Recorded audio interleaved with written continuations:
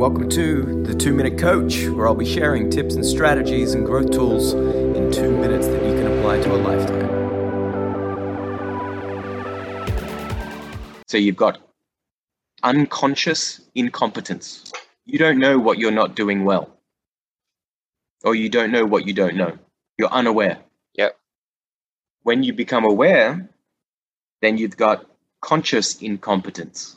That's what I've been doing wrong. Okay, well, maybe that's an area that I can improve on.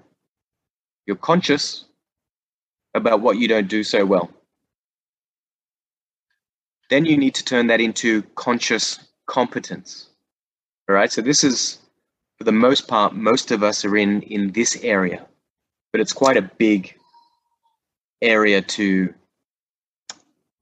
we'll say, master.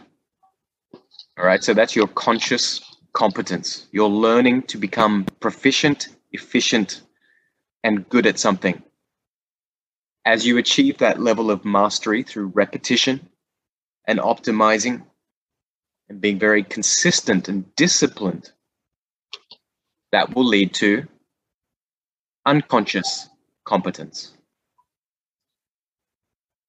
That's when all these things become automated.